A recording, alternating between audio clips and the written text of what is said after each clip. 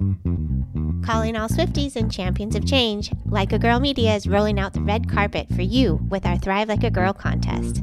We're all about celebrating powerful women leaders who inspire us to dream big and push boundaries. And who embodies that spirit more than Taylor Swift herself? Here's your chance to see her live in concert. We're giving away 2 tickets to Taylor Swift's show in London on Saturday, June 22nd. Imagine being part of the magic, all thanks to Like a Girl Media. Entering is easy. Subscribe, share, and show us which episodes inspired you the most. Visit our website or check our social media for all the details.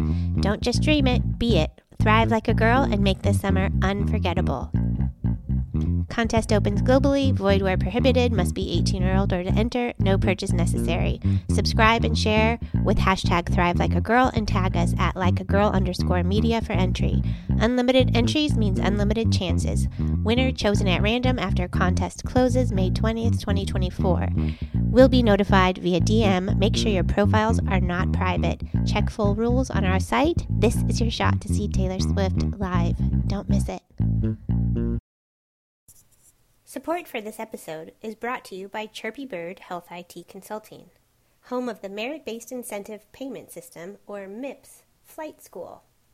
MIPS Flight School helps clinicians earn their highest possible MIPS score in a group coaching setting and at an affordable price.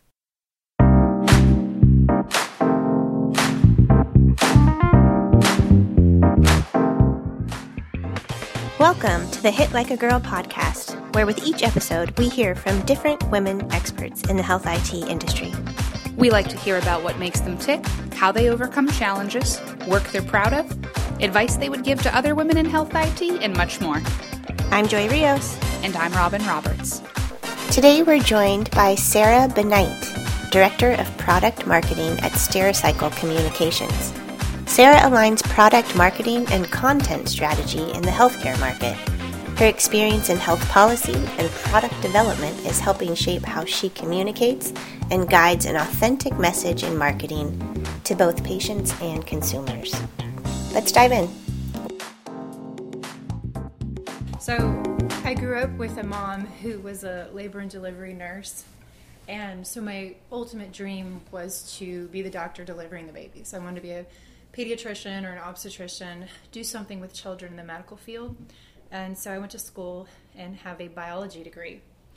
And now I'm in product marketing. It sounds like you started on the logical path to be a physician. Yep. So What happened in the middle? So I started going through school and I was ready to start life. I was ready to jump in, and I realized I had a lot more school left. And a lot of the things that I was pre-med, a lot of my pre-med colleagues were studying for MCATs and doing this and that. And I was in my early 20s and I wanted to travel and I wanted to go study abroad and I wanted to do all these fun things and experience life. So I realized I can be in the medical field or the healthcare field without being a doctor. And I didn't realize that was actually a possibility. It was in the back of my mind. I thought about research, I thought about laboratory work, but got out into the real world. Was hired by a company after about an 8-year maternity leave in between working for a manufacturing company, taking care of 3 kids. And when my girls were old enough and going to preschool and could talk to me and tell me what was going on with their day, I decided I'm ready to get back into the field. And I had a company, a small integration company for Meditech, and they hired me on as a product specialist, and I learned meaningful use from the ground up. And I also helped build them a product from the ground up and get certified for meaningful use. Through that, becoming a product manager. Over the years, I wanted to be more into patient-facing technology. Integration's fun. It's very technical, but it's also very messy. We hear about interoperability all the time. I think that's the thing you'll hear me harp on the most is why aren't we interoperable? But I moved from this Meditech small integration company to a next-gen integration company, and finally had the opportunity to work where I am now at Stericycle Communications Solutions as a product marketing manager. They call it a marketing strategist. But what my role there is to work with this patient-facing technology, communications, picking up the phone and scheduling an appointment, scheduling online, which is my preference, getting automatic text reminders for appointments, preventative care. So I was really able to get more into the patient-facing technology where I wanted to be, the fun stuff, the stuff everyone talks about at HIMSS, the stuff that makes patients' life easier and better. And having a father who's struggling with the Parkinson's diagnosis right now, how they communicate and keep him interested and focused on his care is really important to me. How his doctor lets him know, are you checking this? Are you monitoring this? Have you taken your medicine? Have you taken your dopamine? That became kind of a big part of my life about 3 or 4 years ago when he was diagnosed. So the opportunity to work with this technology, I jumped at it. I left the company I was at, and I've been at Stericycle now for 3 years, and now I'm the director of product marketing over there. So is some of your experience just obviously in being a mom, being a consumer of healthcare, being kind of the CMO of your family, and now helping take care of your father, seeing the importance of that interaction that they're having with him, outside of the marketing space, do you also provide a lot of feedback to the team over there about the product itself ever? Yeah, absolutely. I'm sure you have an opinion about it. I do have an opinion about it. And I was just talking to someone about 10 minutes ago and said, I have better access to my dog's records than I have to my children's records. If somebody wants to say, is your dog current on Bordetella and rabies and canine distemper, I can pull it up right now and tell you when the last time they had that vaccine was. But my daughter, starting 7th grade, they have to have 3 required vaccines to start 7th grade in the state of Texas. I don't remember if she had it. I had to pick up the phone. I had to call her pediatrician and say, can you guys check her vaccine record? They had to get in, log into the computer. We don't have a patient portal at that doctor yet. I know. What? Well, you joke about your dog. We used to have a coworker that used to joke before, that his dog had access to a portal when portals were, they were trying to sell it, quote, sell it to a patient to get them to use it. That's hilarious. Yeah. Yeah, my dog has better records or better access to their records than I do. And, when you are the CMO of the family, we have 3 children. There are 5 of us that need eye appointments and dental appointments and doctor appointments. And then you add in caregiving of a family, and how do you see that one patient record? I have like 5 different portal logins to my chart. I have a bunch of different ones for another EHR. I don't know what the passwords are. I constantly have to reset the password. So it's a little crazy. Where the Vitus Vet dog portal, I just open it up. It's authenticated by my thumbprint, and there are the records right there. So tell us, in the product marketing solutions that you're using now, they're for humans, they're not for dogs at the vet. What are some of the most exciting things you've worked on over there today? I think one of the most exciting things is just making things more accessible to patients, whether that's a phone call, because people like my dad are never going to schedule an appointment online. I mean, let's be honest. He doesn't want to waste his time. He won't talk to drive-through boxes. He wants to go in and talk to a real person. Well, at Stericycle, one of the things we do is run large call centers and operational centers for hospitals so they can take a patient experience and make it an even patient experience or a central patient experience, so everyone calling the hospital has the same experience. It comes into a central area, and then we get them to the place they need to get care, whether that's scheduling, whether that's I need to find a doctor, I need to schedule an appointment, I'd like to schedule a mom and baby class at the hospital or a nutrition class, I need to meet with my diabetic counselor. So we give them a unified patient experience instead of them calling. We have a hospital right now, it's running like 80 different call centers. And if you think about a patient having to keep track of all those numbers times the number of family members, it becomes a huge burden for the patient. And we do have easy access to Google and looking up the hospital and trying to find the phone number right now. But if you could call a phone number that was like 1-800-XYZ Health, and you had that number in your head, it was on a billboard, it was on a pamphlet that your doctor mailed you or emailed you, it's a lot easier for you to get in contact with them. And then if you think about people like me who want to do everything online, we do that online scheduling portion and give the digital tools that are necessary to help me make appointments when it's convenient for me. Like the doctor leaves at 5 p.m., I get off work at 5 p.m., I'm not going to sit there and sit on the phone for an hour scheduling, well visits for the year when I'm at work. But I can get home after work, I can get online and say, who has an appointment here, who has an appointment here.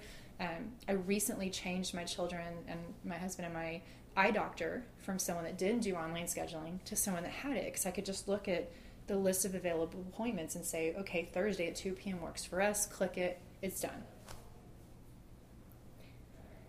with Stericycle's call center, are you guys? Did they provide that for multiple hospitals, or is it one call center assigned to a hospital? Or So we run many call centers, and Stericycle operates in multiple verticals. Healthcare is just one of the ones that we work in, but it's all one call center, and then multiple health systems can be a part of that. The nice thing about that is we can scale very rapidly. If you have a need, something came up, like you have a closure or you have a data breach and you need to have people come in through a central number and get information from somebody, we can scale very rapidly, where a hospital may not be able to hire people or bring people who are off to come in and work on the call center. But most of them are usually dedicated to a health system, especially the larger health systems. They'll be dedicated or semi-dedicated to the health system. So what's really nice about that is I'll talk to some of the agents occasionally, and they feel like they're part of the health system. They feel like they work for this health system, and they start recognizing the patients. The patients know who they are, and that really helps them feel like they're part of that family. Especially if you have a patient that's on a frequent recall or has seen someone like that or has a chronic condition or a chronic need. Or a level of acuity that they're able to make that connection. That's great. Mm-hmm. So how did you go from being in meaningful use, like some of this health policy, minutia that we dabble in, to being in charge of product marketing? Well, I think anytime you're in product or product development, I believe all of us that dabble in product or meaningful use or getting to the nitty-gritty of a solution, I believe all of us have this marketing ability. And you may be on one side of the spectrum or another. Marketing is it's a really big field if you think about it. You say marketing and people go, oh, like you make commercials for McDonald's. No, this is what people outside of the B2B marketing world think. They think of marketing as this big advertising thing, this big flashy thing. But what my specialty is really in the messaging and the positioning, the value proposition, which really feeds directly from my product experience. If you're building a meaningful use product, they're saying, why does the customer need this? Why is it important to them? Why are they going to pay money for this? Well, that translates so easily into marketing because that's exactly what you're doing. Why are you going to pay money for this? Why does this meet your need? This keeps you up at night, and this does X, Y, Z to help you rest a little easier. That's just a basic part of marketing. I think everything should start by what is your major value to the customer, and you should start from there, top down, and build your messaging and build your content from there. So I think with coming from meaningful use, it helped me to get really nitpicky about what does this product do? Why is it important? Does it check this box? And when you go through a meaningful use certification, you have to know those integral pieces of the product and that they're performing X, Y, and Z because you get tested on everything. So I think that very technical background has helped me be a better marketer. Do you do a lot of translating from technical speak to layperson speak? Yes. Yeah, so my team is actually responsible for taking a product release, whether that's release notes or, hey, we have this really cool new feature and it does this, and making that marketing page, training the salespeople how to use it, adding it to the deck, maybe writing a press release about it or sending it to our PR group and having them write a press release about it. So it's taking that technical speak and making somebody who has no idea what it's about, having them understand very easily what it does. That's definitely a skill. People need that. A lot of times, I don't know if it works on the EHR side, but people get their release or update notes, and so something will happen overnight, and it'll say, okay, here's what's been fixed, here's the update. And for one, I think a lot of people don't read them. Two, and if they do, it's not necessarily tangible. It's not like, I'm going to use that here, or there. Here's the problem it's going to solve for me. And I imagine what you're doing is kind of taking people from that point of, here's the problem, here's the solution, let me connect the dots. Yeah, absolutely. And it's interesting that when you send out a blanket release note, like an EHR might, if you're speaking to multiple audiences, their fluency in EHR speak is going to be very different. So if I know right now that my target buyer is a marketer, the nice thing about that is I know what marketers are looking for. I know what their goals are. They have revenue goals, they have retention goals, and they have certain things that they need to do to meet their goals. But then you move to a financial buyer like the CFO.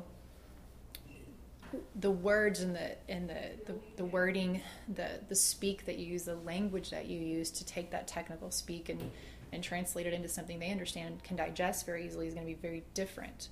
And then you have an operational person. So working at the enterprise health level is very difficult because you have multiple buyers. You have to translate into multiple languages to make them understand what you do, why it's important, how you can help them leverage your partnership and make their business more successful. I mean, I imagine you got to put a lot of different hats on, just so like, okay, here's my financial hat. Yeah, Here's my... and a lot of that's really, and any marketer should do this, especially product marketers or people who work on content or messaging. Really, that's just interviewing your clients or prospects and saying, what does keep you up at night? I'm not going to guess on this. Or if you have a message and then a year later you're coming back to write new content, is this still relevant with you? Like I run a client advisory board at our company, and one of the biggest things is we think these top 5 challenges are your challenges. Is this true? Can you take these pieces and maybe rearrange them so we can better understand what your top priority is? Because we have this at number 1, we have consumerism up here, but maybe it's really integration. So having those conversations with customers is essential to being able to translate that language. I imagine you've had a lot of really interesting opportunities to work with all size different clients and all aspects of healthcare. Is there any project in particular that you've been like especially proud of or excited about that has really just been like, I don't know, like you excited to work on? I mean, we're not always excited about every single project that we get to do. Is there anything in particular that stands out? I can't think of anything off the top of my head recently. I like content projects that we work on. We're working on a new ebook. We just released a new white paper about multi-generational. There are 5 generations making healthcare decisions right now. And my son is about to be 20. He's Gen Z. He has never known a world without a phone or without a digital screen in front of his face. They're very different than like my grandmother's age, the greatest generation. She's actually blind now. She really does like technology. She loved Facebook until she lost her sight. She uses Alexa. So right now with Alexa being HIPAA compliant and us doing scheduling, looking into tying in voice search, not only into your marketing search results, but also into maybe scheduling or maybe medication reminders to help people like my grandmother, to help people like my parents who are starting to use Alexa and starting to realize the robust nature of what that kind of a technology can do to help you stay on top of your healthcare. Like she uses it to call her driver if she needs to go to the doctor.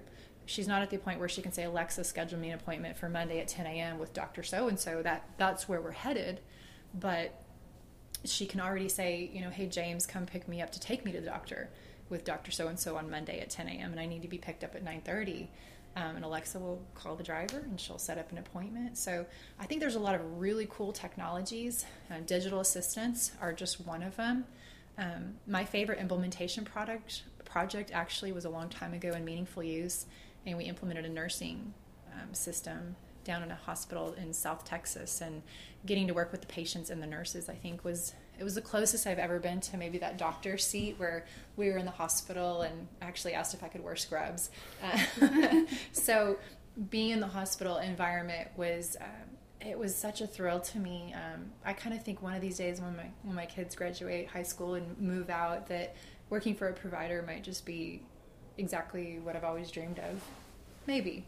You hit earlier on the advances on the patient, consumer, and caregiver side, the example with your grandmother and Alexa, or about how your father really, his choice is always going to be to schedule online.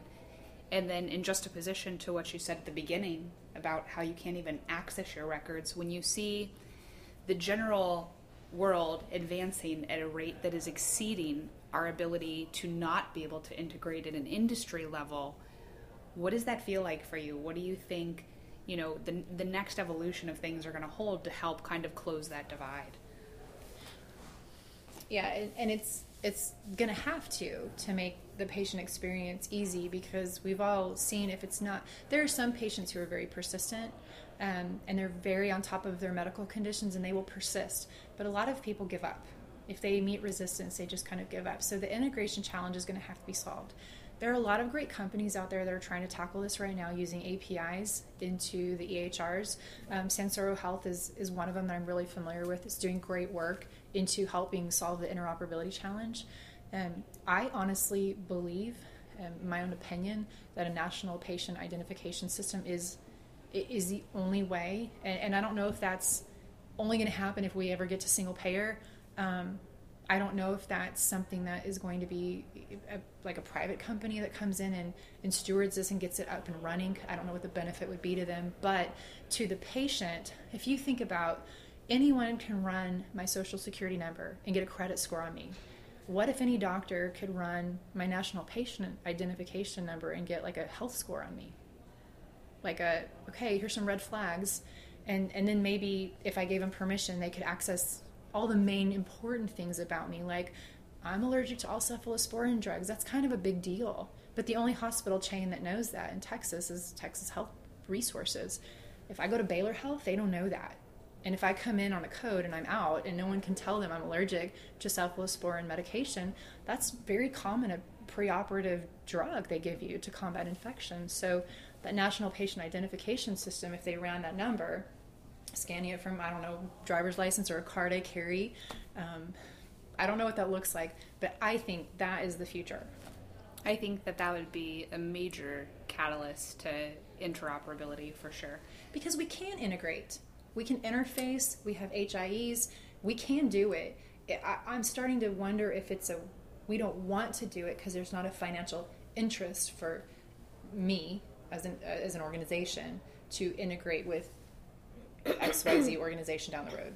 But your point is well taken, because the framework to do it and to do it safely does exist. And to your point, like releasing additional information, or you look at CFR and mental health, then you could empower the patient to say, do I or don't I want to share these details with this provider, yes. Right? We could possibly hold information back, yeah. And empower the patient in having that ownership of the ID, just like you're empowered to really retain what doesn't go on with that social. And it's so easy. We have the technology. Think about Facebook. If you're on Facebook, you can check your privacy and permissions. You can do it on LinkedIn. You can say, I want all of this to be private.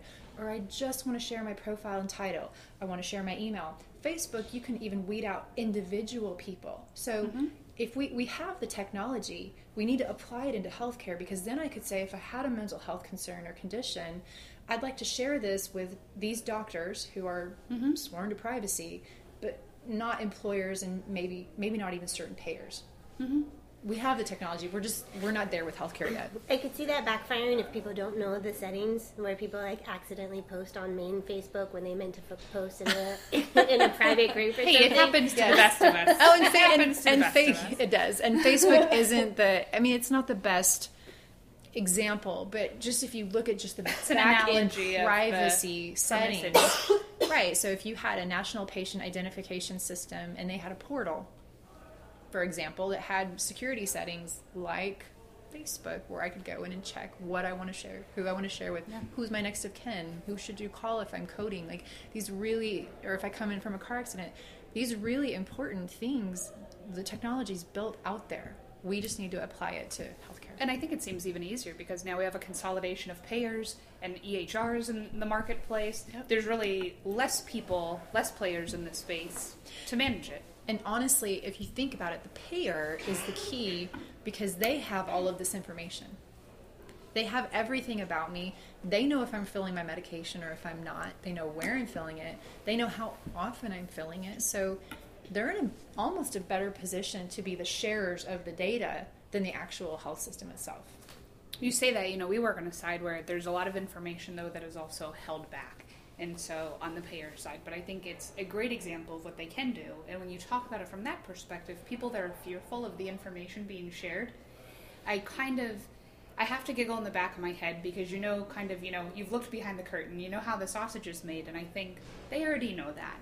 Unless you just cash paid a visit and the fill of a script, they know it. To some extent, they're going to know it for most patients. So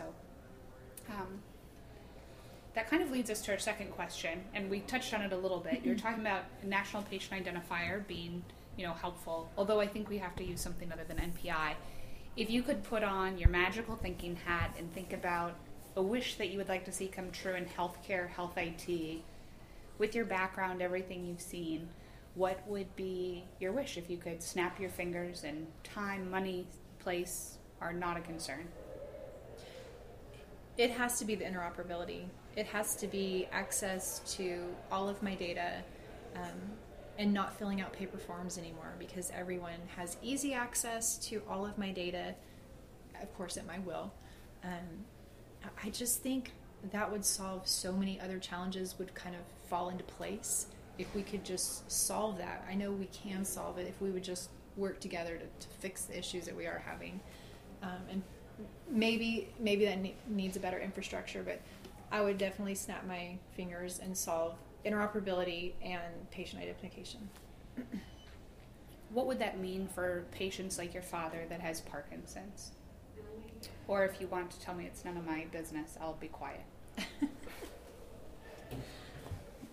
Well, for a patient like my father, he has multiple doctors. He's in remission for cancer, but he still has to check for cancer every year. So he's got an oncologist, he's got his primary care doctor, he's got a neurologist for Parkinson's, but he also sees other specialists, because Parkinson's is a multi-system, multi-organ disease, and the neurologist kind of is like the quarterback, but there are other providers involved in his care.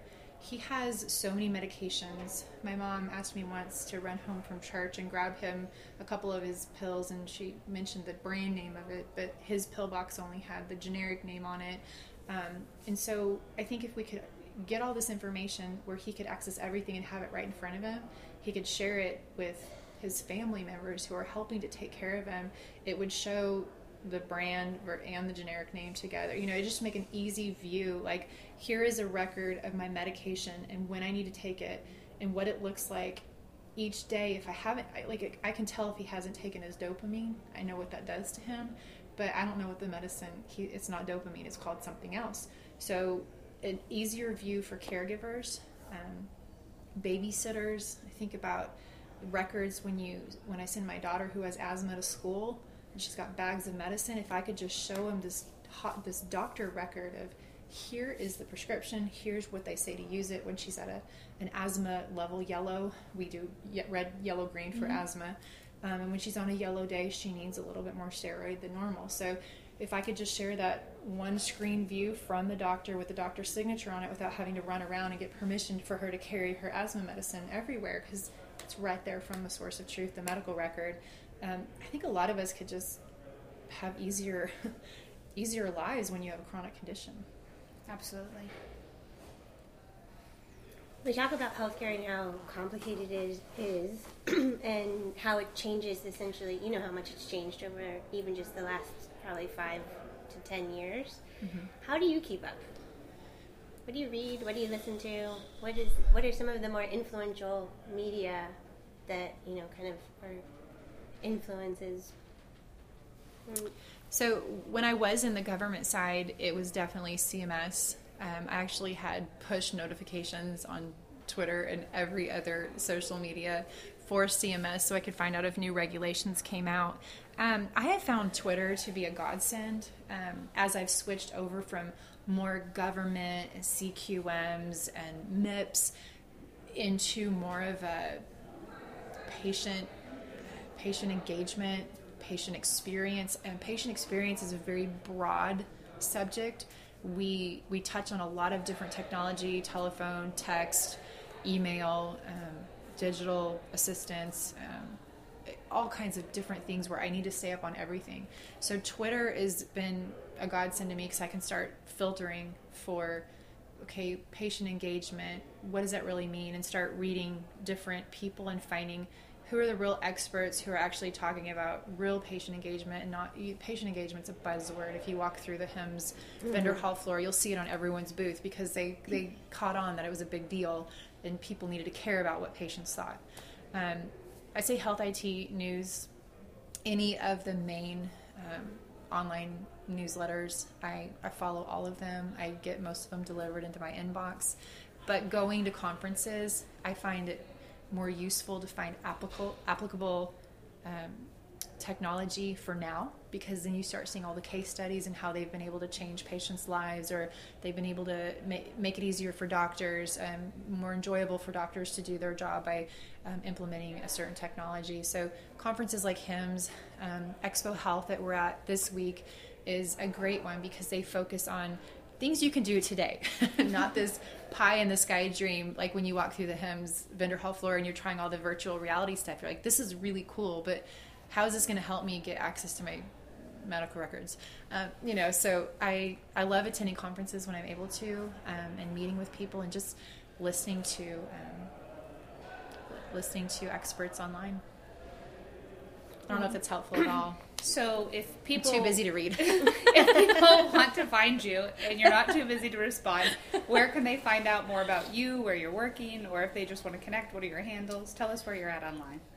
I'm on Twitter, at Sarah Bennight. I kind of jokingly had a contest last year to say, I'll send a Starbucks gift card to anyone that can find a decent Twitter handle for me that's shorter, because someone said my handle was too long and difficult.